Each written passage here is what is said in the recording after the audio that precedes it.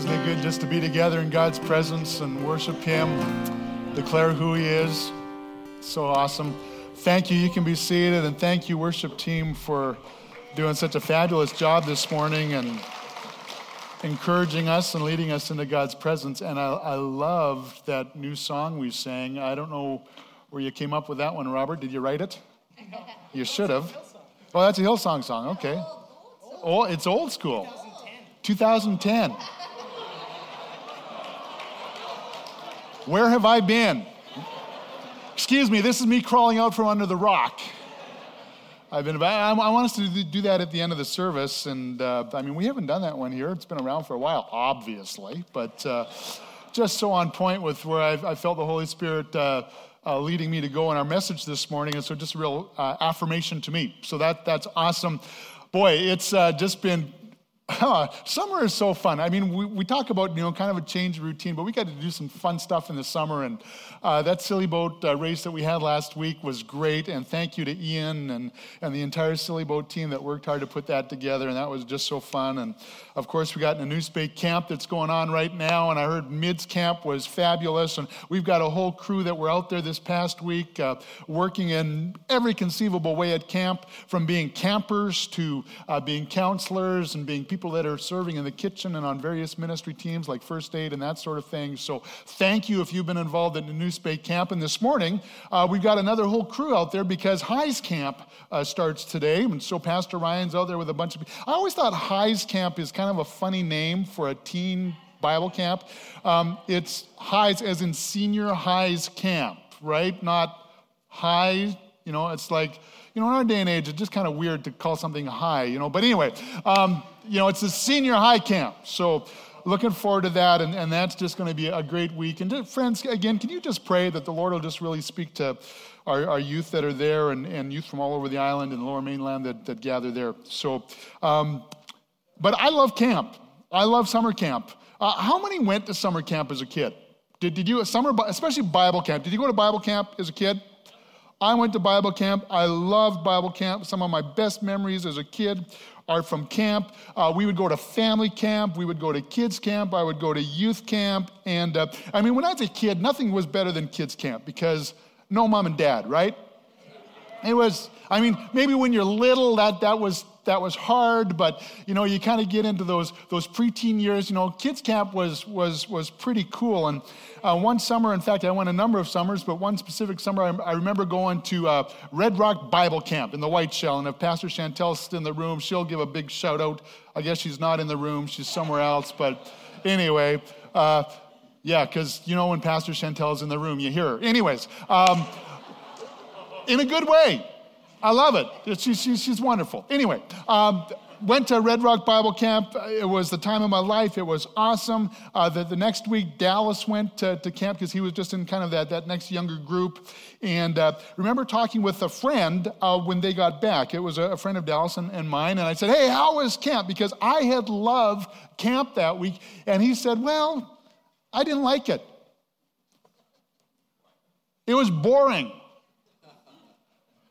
It was boring? How could camp be boring? Did it rain all week? Well, no, it hadn't rained all week.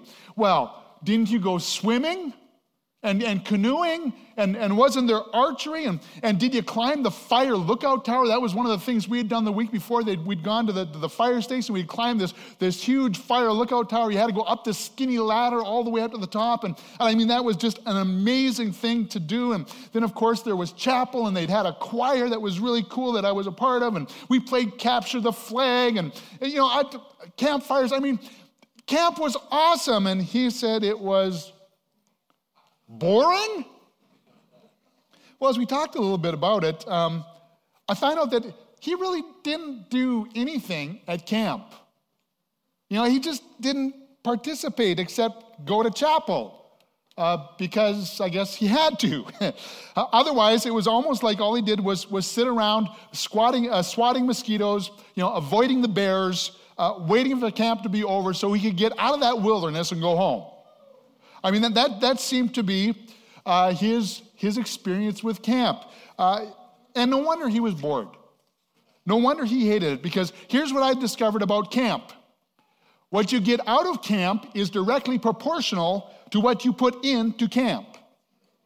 Right? I mean, they can't make you have fun at camp. But if you will engage, if you will participate, if you'll get into it, camp is usually pretty awesome. It's a lot of fun. And that's not just true about camp. It's true about life. As the great theologian Clint Eastwood once said, go ahead, make my day. No. What Clint Eastwood said was, what you put into life is what you get out of it. And frankly, I don't know why they attribute that to Clint Eastwood. I mean, my mother used to say that all the time. I don't know, maybe she had a secret crush on Clint. I don't know. But, what you put into life is what you get out of it. And that's not just true about life in general. I think that's particularly true about your spiritual life. The vitality of your spiritual life, the vitality of your life and experience with Jesus is directly proportional to what you put into it.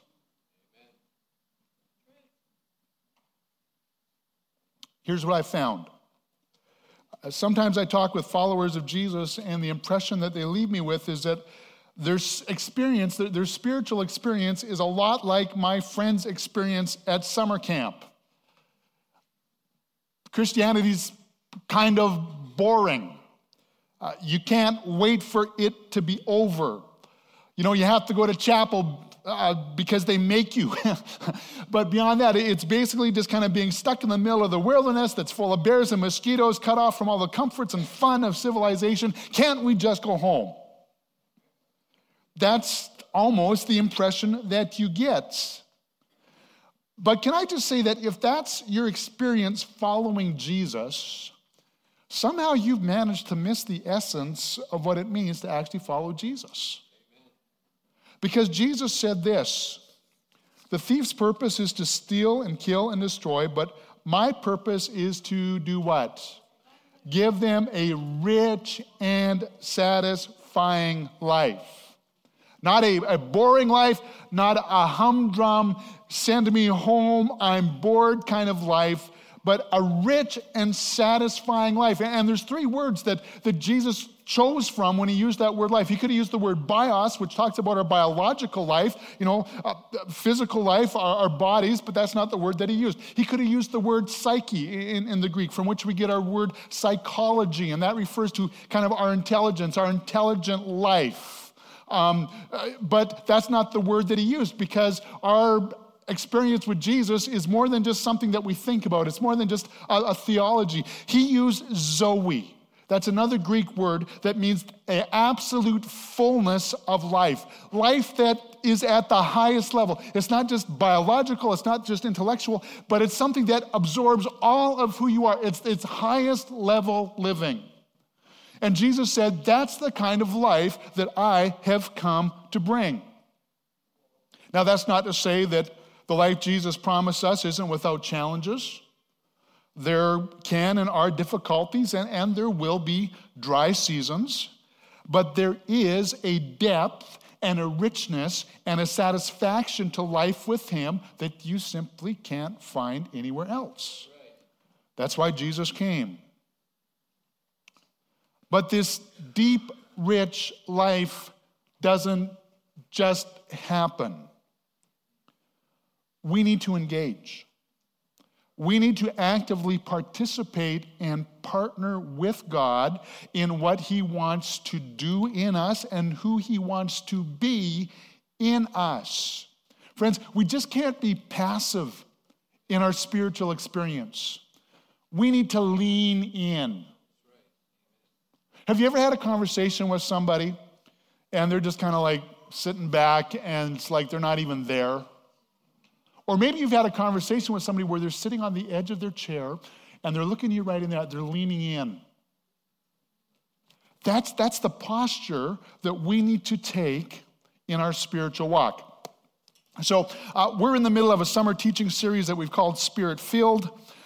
One of our core values as Generations Church is that that we're Pentecostal, and we are part of a Pentecostal fellowship, but our core value is not particularly about being part of a denomination or a fellowship. It's not even about a particular form of worship or style of church that we would have. It's actually about recognizing that we are to be people of the Spirit. We are to be a Spirit-filled people, a church corporately that is Spirit-filled, and it's actually not an option. It's indispensable. His presence in us, our awareness of his presence in us is something that we need to actively pursue. It's something that we need to nurture. It's something that we need to cultivate. It's something that we need to invite. We need to lean in to the Spirit's presence and the Spirit's activity in our lives. Friends, we are called to actively participate and partner with God with what he's doing in us. Remember last week we were talking about this, that the work of the Spirit in our lives, it starts with an awareness, but it needs to move from awareness to an openness. Okay, I'm open. But then it actually needs to move past an openness to a place where we actively desire, where we hunger and thirst for all that God has for us. And part of what we're doing is we're on this progression to move from an awareness of the Spirit of God, who he is, what he's about, to an openness, to an actual hunger and pursuit of him in our lives. In fact, check out what Jesus said in Luke chapter 11. And I want you to notice the posture that he wants us to take in our relationship with him in this passage. So Jesus says this, I tell you, keep on asking and you will receive what you ask for. Keep on seeking and you will find. Keep on knocking and the door will be open to you. And the verb tense there is present imperatives, each of those three verbs. You know, it's something that you just don't do once. It's something that you just keep on doing. It's just a lifestyle. It's just a habit of who you are. And Jesus goes on. He says, for everyone who asks, receives. Everyone who seeks, finds. And everyone who knocks, the door will be opened. And then he gives a little parable. He says, you fathers, if your children ask for a fish, do you give them a snake instead? Or if they ask for an egg, do you give them a scorpion? Of course not. And then notice here at the end how Jesus applies what he just said. Because, friends, this is really important. This is fascinating. So Jesus says, so if you sinful people, or just human people, know how to give good gifts to your children, how much more will your heavenly Father give what? An egg. Bread. No, he turns it completely and he says, how much more will your heavenly Father give the Holy Spirit to those who ask him? The Holy Spirit is the ultimate gift. So have you asked the Father to give you the Holy Spirit? Have you asked for this gift? Jesus says that we're supposed to ask. So let's unpack this passage a little bit. The first thing that I want us to understand is that the Holy Spirit is a good gift from a good Father. We were singing that this morning. You're a good, good Father.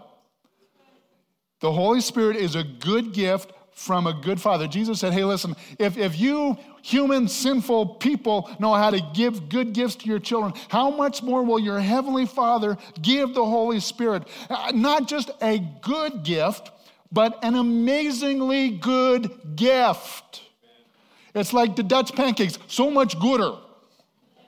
It's a gooder gift, okay? And the Holy Spirit is the best gift because the Holy Spirit is how we experience God.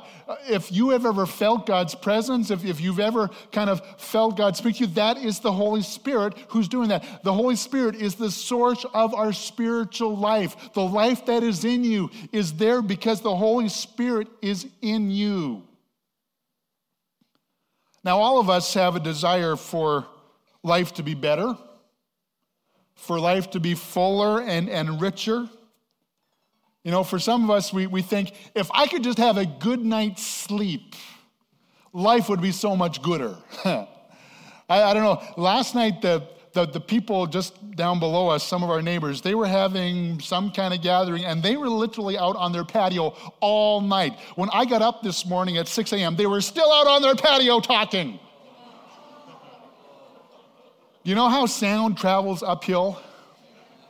I just wanted a water balloon launcher, I'm sorry, that wasn't very spiritual, but there were moments last night. God bless my neighbors, bring them to Jesus, help them to go to bed Saturday night so they come to church Sunday morning. Anyway, okay. Or maybe it's your neighbor's dog, or actually it's our neighbor's cats that think our yard is their place to, I won't get any more, life would be so much gooder if our flower beds didn't smell like that. Or if my kids would only clean their room. If we wouldn't have this battle, with them in that way. And so there's these things in our life that we just think, life would be so much gooder if there would, if rum and raisin ice cream would go on sale at Country Grocer. Actually, last week, I have to admit, I made a huge theological mistake in my message. And I need to just bring that up, and I need to apologize, say I'm sorry. I kind of implied last week that ice cream is seasonal.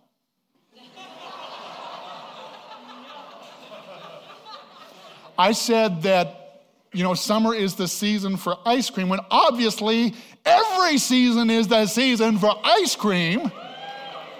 I mean, why would they make candy cane ice cream in December if you weren't supposed to eat ice cream in the wintertime, right? So I apologize last night if some of you lost faith in me, if you questioned my anointing on my life or my understanding of the Word of God. I apologize. I wanted to clarify that. Every season is the season for ice cream. And by the way, I was also told that if you make rum and raisin ice cream yourself and you're not careful, it can actually be inebriating. But anyway, we all intuitively know and understand that there is more to life.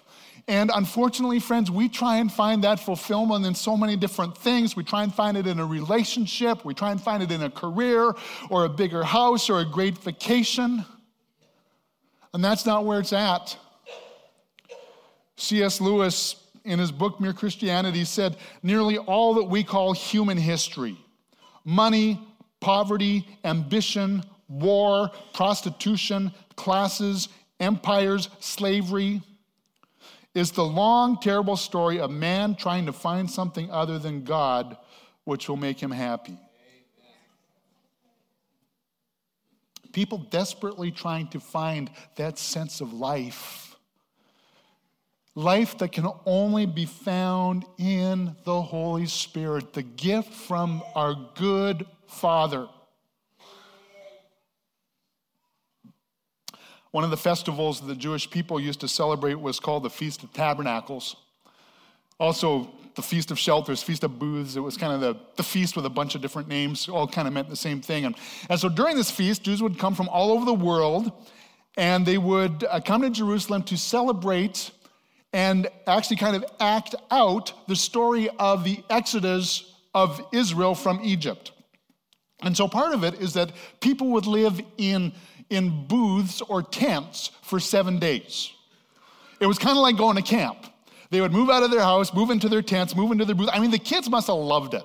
It was this kind of week-long celebration where we're going to go camping and we're going to commemorate how our ancestors were led by the Lord through the wilderness for 40 years. Another thing that they would do as part of that festival is that they would draw water from one of the pools in Jerusalem, the pool of Siloam, and they would take it to the temple and they would pour this water out on the altar in the temple ceremonially.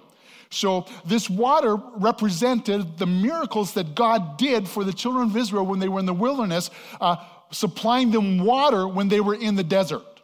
Because water is the source of life. Water is life-giving. If you don't have water, you're not going to survive. And so God miraculously, on a number of occasions, supernaturally provided them the water of life. And so they would draw the water from the pool of Siloam, lug it all the way up to the temple, pour it out with ceremony and fanfare, and then on the seventh day, they would actually do it 7 times. It was a big deal. And then John, in the story of Jesus that he writes in John chapter 7, verse 37 and 38, he says this, on the last and greatest day of the festival, talking about this Feast of Tabernacles, it says that Jesus stood up and said in a loud voice. So while the water is being poured out on the altar in the temple, Jesus stands up and he says in a loud voice, let anyone who is thirsty come to me and drink. Whoever believes in me, as Scripture has said, rivers of living water will flow from within them. Jesus is saying, hey, listen, if you're thirsty, come to me and drink. If you're looking for life-giving water, come to me. And that word living there, it's a word that's related to that word Zoe. That fullness of life, that fullness of, if you want living water, come to me, because that's the way that it's going to flow, just not from a pot that gets drawn out of a pool, but from something deep inside of anyone who believes in me. So what is this living water that Jesus is talking about? Well, John clarifies exactly what Jesus meant, because he doesn't want to leave any misunderstanding. Jesus wasn't talking about any form of liquid or H2O. Jesus was actually talking about the Holy Spirit, because the next verse, Jesus says, John clarifies, he says, by this he meant what? The Spirit, whom those who believed in him were later to receive. So here's this crowd standing around worshiping God at the temple, watching the water that symbolizes life being poured out on the altar until it runs dry, until it runs out and the ceremony is over. And Jesus says, hey, listen, if you want a ceremony that's never over, if you want to have a source of water in your life that never runs out, you come to me. Come to me. I will give you a living water that will never run dry. And he shouted it to the crowd. He wanted people to taste this life that was from him. Friends, there is something that is calling us to life at a higher level. There is something that is calling us to be truly alive, but from deep inside, a call to be fully alive to God and all that he has for us. And that's the kind of life that Jesus is talking about. And friends, that's the kind of life that you and I crave as humans, because that's the kind of life we were created for. Amen. That was always God's intent. Now, Jesus says this good gift from our good Father is yours. If you really want life, it's found in my Spirit. And friends, we need to understand that this isn't optional. It's actually essential. It's essential. So the Holy Spirit is a good gift from a good Father. But as I think about the words of Jesus, specifically in Luke chapter 11, I also realize that he wants us to ask for God's good gift. He wants us to ask for God's good gift. Again, let's check out Luke chapter 11, specifically verse 13. Jesus says, so if you sinful human people know how to give good gifts to your children, how much more will your heavenly Father give the Holy Spirit? How does he finish the sentence? To those who ask. One of the things I love about being Pentecostal is that as Pentecostals, we believe and understand that there is a relationship with the Holy Spirit available to us that goes beyond the wonderful work of the Spirit of God in our life in salvation.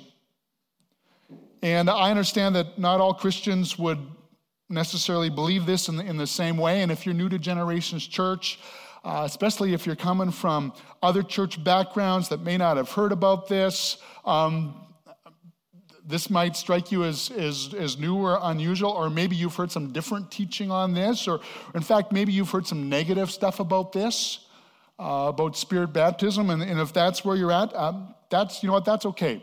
I'm not asking you to drink the Kool-Aid here this morning, okay? You don't have to completely you don't have to buy in to be part of our church. You can come, be part of us, but just kind of listen closely as I try to talk about this for a few minutes here, okay? And even if you're part of Generations Church, if you've been part of us for a long time, don't turn me out or tune me out because you've heard this before, because frankly, this is really important stuff. And I know we don't talk a lot about this here at Generations, but this is stuff that, again, it's part of our core values of who we are, because we understand that it is an absolutely indispensable part of the rich and satisfying spiritual life that Jesus wants us to have with himself through his Spirit. So let's talk about this. And I was, just kind of, Lord, how can we understand this a little differently, or maybe a little bit better, more sharply?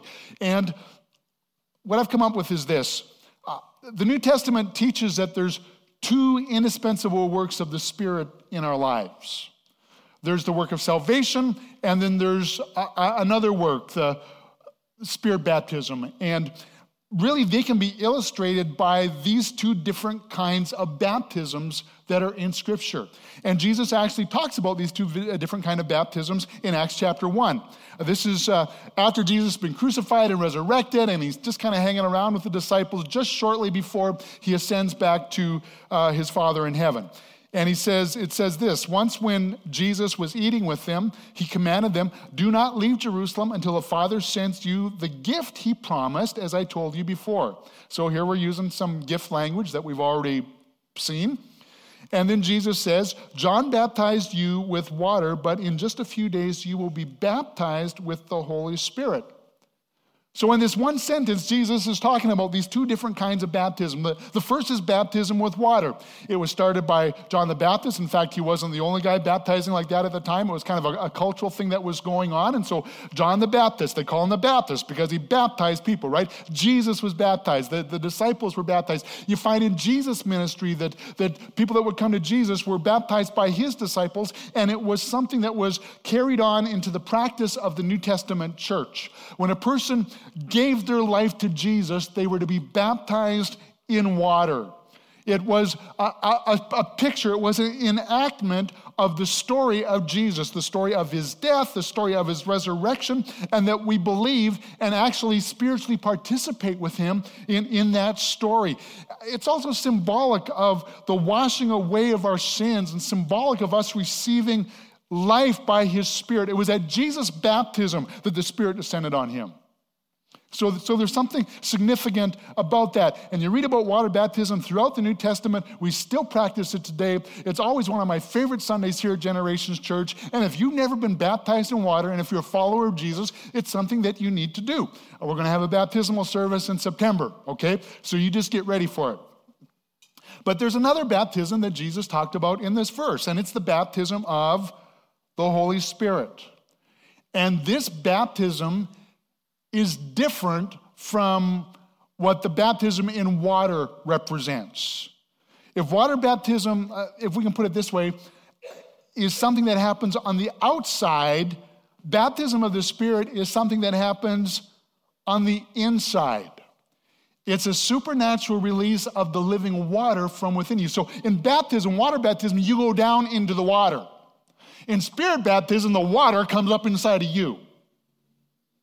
Okay, so there's two different things going on here. Remember what Jesus said, and I just love the water language that he uses in John 7. He says, "Whoever believes in me," as the scripture says, "streams of living water will" what? Flow from where? Within. It's a work of the Spirit on the inside, and by this he meant the Spirit, who those who believed in him were later to receive. And so this water baptism is something that happens on the outside. You go down into the water. Spirit baptism is something that happens on the inside. The water comes up from within. It's a fuller release of the Holy Spirit who is already in us. Because if you believe in Jesus, the baptism in water represents and helps us understand the Holy Spirit's already here. We're saved. And so we read the rest of the story. It happened just like Jesus said. A few days later, Jesus ascended into heaven. The disciples went back to Jerusalem. They waited on the Lord, and on the day of Pentecost, it happened for the first time. And Acts 2:4 says, all of them were filled with the Holy Spirit and began to speak in other tongues as the Spirit enabled them. So there were other outward signs of God's presence in that moment. You can read about the wind, the sound of the wind. You can read about the little flames of fire that came down. But there was a supernatural release of living water from within, and the disciples that were there were filled to overflowing from the inside out, and they began to speak in other tongues as the Spirit enabled them. And it's something that Jesus wants his followers to experience, even today. And it's not just something that we're supposed to experience, but it's actually something that we are supposed to have as part of our lives. It is something that is to just be part of that flow of living water, that real life that God wants us to have. So when you go down in the waters of baptism, baptized in water, how do you know you've been baptized in water?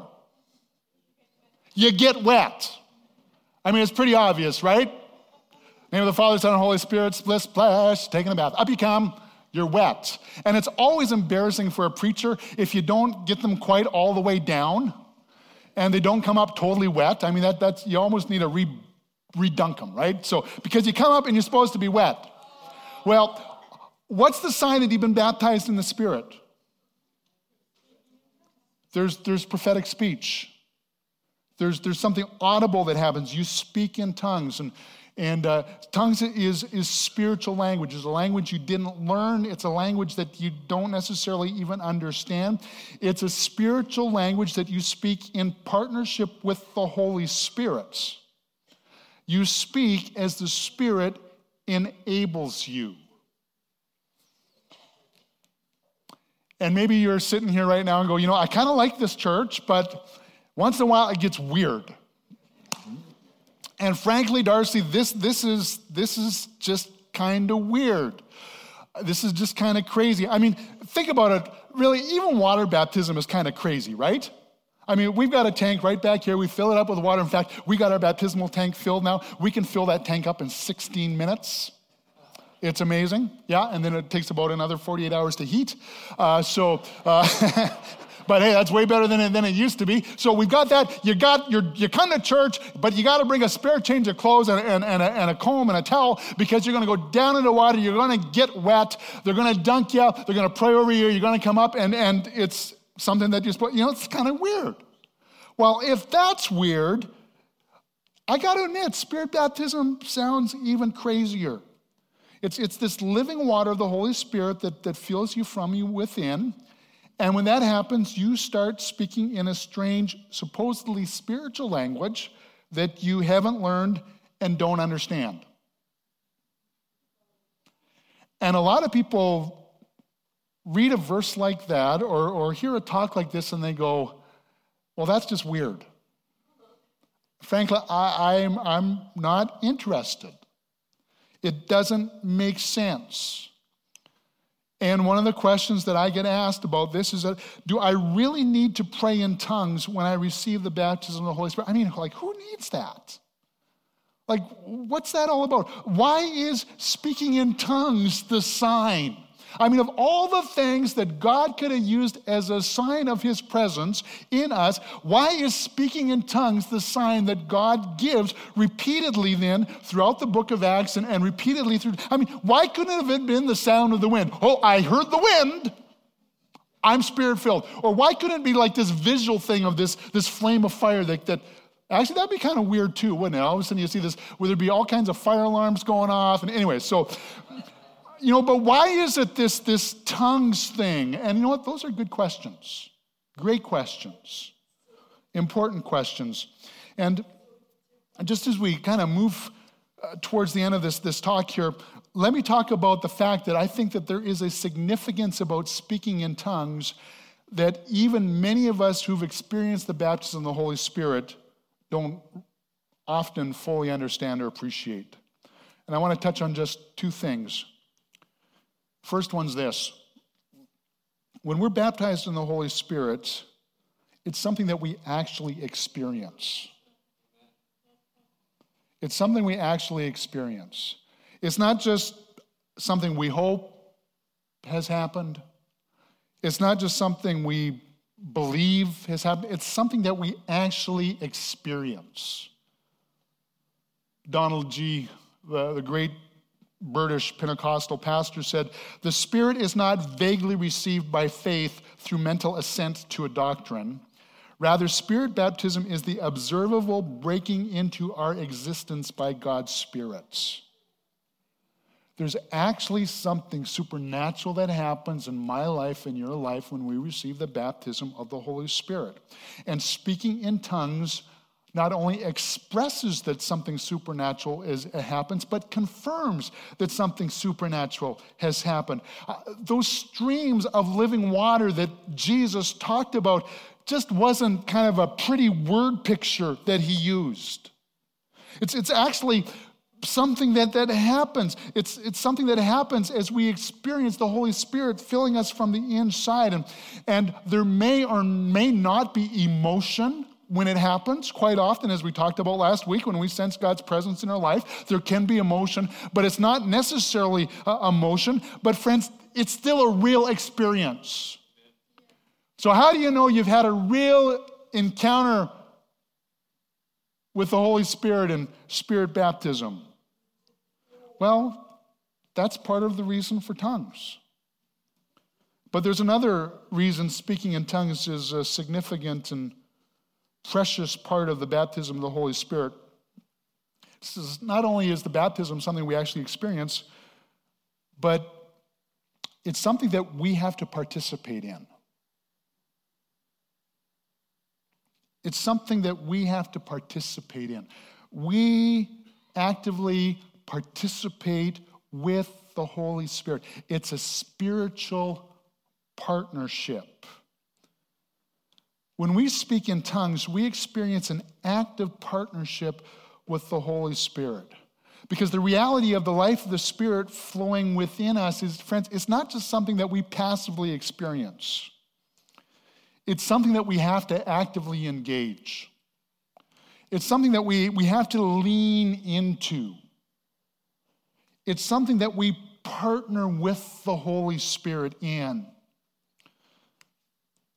You go back to Acts chapter 2, verse 4. It says, all of them were filled with the Holy Spirit, and I'll put the word in, they began to speak in other tongues as the Spirit enabled them.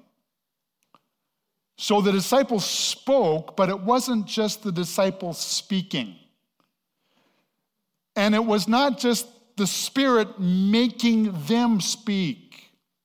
It says that they began to speak. They themselves spoke as the Spirit enabled them, as the Holy Spirit gave them the ability. And there's this sense of joyful and supernatural partnership with the Holy Spirit in that moment. And that, friends, if you're going to wrap your head around what this speaking in tongues business is all about, this is key. This is crucial. One of the misunderstandings that people have about speaking in tongues is that, because the Holy Spirit's involved, the Holy Spirit is God, and sometimes we think, that this supernatural thing called tongues is just something that happens. It's like God supernaturally takes your mouth and starts to squeeze and, starts to move your tongue and the stuff that comes out, that's God. Well, that's not how it works. And I've actually seen that happen. When we prayed for people to receive the baptism, they just kind of stand there waiting for God to move their mouth. And they miss this understanding of partnership. If you're just waiting for God to do it all, you're going to wait. Because that's not how it works. Because to speak in tongues requires an active partnership with the Holy Spirit. And I think, again, that this is so much of the purpose and the reason for speaking in other tongues, for speaking in spiritual language. Our will, our faith, our spirit, and even our bodies cannot be passive in this experience. We are to use our lips, we are to use our voices, we are to use our lungs, we are to use our tongue, and we have to exercise our will and our faith in submission and cooperation and in partnership with the Holy Spirit. We're working together. Have I lost you? Do you get it? Are you beginning to maybe see this in maybe a different way? When you pray in tongues, all of you is involved, your spirit, your soul, and your body. And it has to work together with the Holy Spirit. And when you speak in tongues, Scripture talks about how it's a language of praise and worship. When you speak in tongues, Scripture talks about how it's a language of prayer and intercession. The Holy Spirit helps us to pray. When we speak in tongues, it's a process that strengthens and builds us up and brings healing on the inside. Scripture talks about we're edified on the inside when we speak in tongues because there's a release of that living water that is within us by the Holy Spirit. It just begins to flow. And the very nature of tongues being a partnership with the Holy Spirit just brings this sense of communion and immediacy with God. I mean, there's something going on right now, right here in me, because I'm speaking in spiritual language. Speaking in tongues also teaches us how to listen and respond to the Holy Spirit so that we can more readily flow in the gifts of the Holy Spirit. And Pastor Ryan's going to talk about the gifts next week. But when you begin to understand what's going on when you speak in tongues, specifically this partnership, then I think we can begin to understand why God chose tongues and spiritual language to be a sign of spirit baptism. Maybe it's not as crazy as it sounds. Maybe there is some very specific divine intent there. And friends, listen to me. If your spiritual experience has that sense that it's not quite all that it could be or should be, if you're the spiritual equivalent of being bored at summer camp, have you experienced the baptism of the Holy Spirit with speaking in tongues? Now, that's not to say that people that experience the baptism don't also have moments of dryness in their lives. And I want to say that it's not the only way that God works in us. God works in us in a myriad of ways, but this spiritual language piece is an indispensable, precious gift that we can't write off. In fact, Jesus says you need to actively seek it. You need to lean in. You need to lean into the Holy Spirit and partner with Him. The band taught us a great new song, and I'm going to ask Robert to come back, and we're going to sing it again. But I just want to wrap up with this. If you go back to Luke chapter 11, there's a third thing that Jesus talks about. The Holy Spirit's a good gift from a good Father, where we're to ask for God's good gift, and then Jesus repeatedly makes the point that all who ask, receive. We're to keep on asking, we're to keep on seeking, we're to keep on knocking. For everyone who asks, receives, who seeks, finds. Everyone who knocks, the door will be open. Sometimes people say, well, speaking in tongues is good, but it's not my gift. Have you heard somebody say that? Or maybe you've said that yourself, and they'll quote 1 Corinthians chapter 12, verse 30, where Paul says, do all have gifts of healing? And the answer is, well, no. Do all speak in tongues? Do all interpret? Well, the answer is no. Like Paul's asking rhetorical questions, and the answer is obviously no. But here's the misunderstanding with that verse. Paul's not talking about tongues in that passage as prayer language. He's talking about tongues as a public gift in the church. And basically the difference is between you kind of sitting down there and our vocalists standing and singing up here. So the personal gift of tongues is something that all of us as a congregation are invited to do. But if you're going to come up here on this stage and you're going to sing a solo that we're all going to listen to, that's what Paul is talking about there as the gift of tongues and interpretation. So, and I know when it comes to like even the singing Christmas tree choir, you know, everybody can be in the choir as long as you love to sing and can carry a tune. But then we have people that come out in front and they sing a solo. Well, you know what? We audition them because some can sing and some can't. And that's what Paul's talking about when it comes to that public kind of solo ministry where everybody listens. That's a gift that God gives to some. And in fact, I believe that many of us can use it at various times. But what happened on the book of Acts chapter 2, and what happens then repeatedly throughout the book of Acts where people are filled with the Holy Spirit and they speak in tongues, that's not what Paul's talking about. Same essence, but different application. And so we can get past that, friends. We can get past that. This morning, we want to give you an opportunity to respond. We believe the baptism of the Holy Spirit is a gift for all of God's children. But friends, we can't be passive about it. We need to lean in. And so the invitation this morning is to pursue. So I'm going to invite you to stand. I'm going to ask the worship team to lead us in this song again. And friends, can I just ask you as we sing just to lean in. Lean in.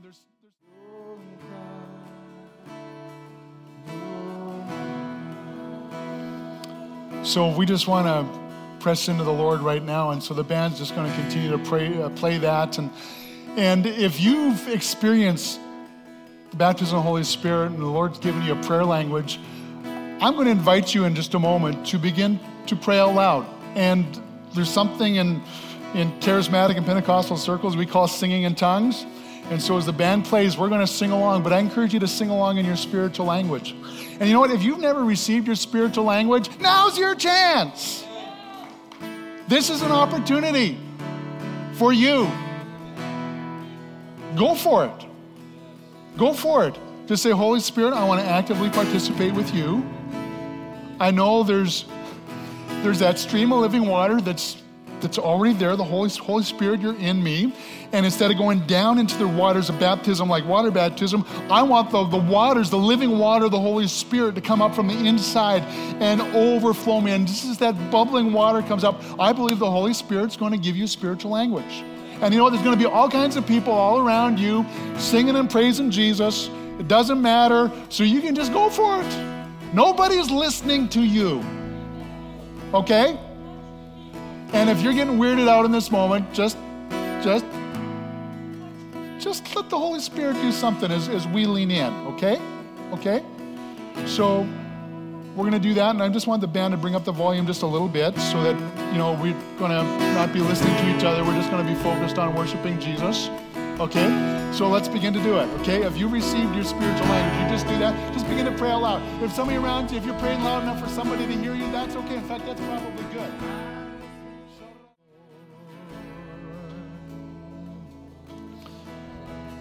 Lord, our posture towards you in this moment is moving from awareness to openness, to eagerness, to a hunger, to a thirst for the fullness of all that you have for us. Holy Spirit, thank you for your promise to us. Thank you for your partnership in us and with us. Lord, may the reality of your supernatural presence be something that is so alive in us that we are never the same again. Lord, that the power of your Spirit that is so real, it becomes so active in our lives that we become, Lord, different people. We're changed from the inside out. All of a sudden there's a boldness that's there to speak for you. Lord, there's an awareness there of what you're doing around us and that we can pray into and that we can minister to other people out of because your Spirit is speaking to us and through us. And there's just this spiritual engagement that's going on God. God, that's calling us out of a dead and dry and boring religious form and calling us into something supernatural of the Holy Spirit. God, that's what we long for. That's what we desire. That's what we value. And so we say, Holy Spirit, come. Holy Spirit, come. Holy Spirit, come. Work in us. Work in us. Work in us. Work in us. That we would be the spiritually alive people that you always called and intended us to be. Ha ha. Ha. Friends, we got to walk on the spiritual edge. As people of God, we got to walk on the spiritual edge because it's not just a religion. It's not just a belief. It's the active presence of the Holy Spirit in us. That's where we got to live. That's where we got to live. Young people, young adults, that's where we got to live. That's where we got to live. Some of you have been sitting on the fence, and I'm saying this prophetically. Some of you have been going, you know what? Yeah, it's all good, but I don't really know if I can. You know what? You need to get over that. If you're going to step into all that God has for your life, if you're going to experience miracles, if you're going to experience God using you in ways that you've heard about, but you've always thought about somebody else, that's God's invitation for you. For you. And some of you, you've seen it. You've seen it. You know what? Some of you seniors, you've been around this Pentecostal thing for a long time. Shake it up. Shake it up. Some of you have been, and I know I'm getting long and I'm getting back to preaching, but you know what? Some of you, it's become routine. It's become routine. But the Spirit says, and the Scriptures say, not only be filled, but keep on being filled. Keep asking, keep seeking, keep knocking. Our posture in the Spirit must be, Jesus, we want more. We want more. We need fresh manna for today. We need fresh water for today. There's got to be something alive in us so that our spiritual proteges, the young people that we love, some of them are our children, some of them are our grandchildren, some of them are our spiritual children and grandchildren, but so that they experience the reality that we experienced maybe that first time, that night at summer camp, where God got a hold of our lives. And we experienced that reality of the water, of the living Spirit of God bubbling up in us for that first time. Friends, that's where we need to live. That's where we need to live. So the band's going to sing this song one more time. And we're going to be dismissed. If you need to go, you need to go. There's coffee and tea out there.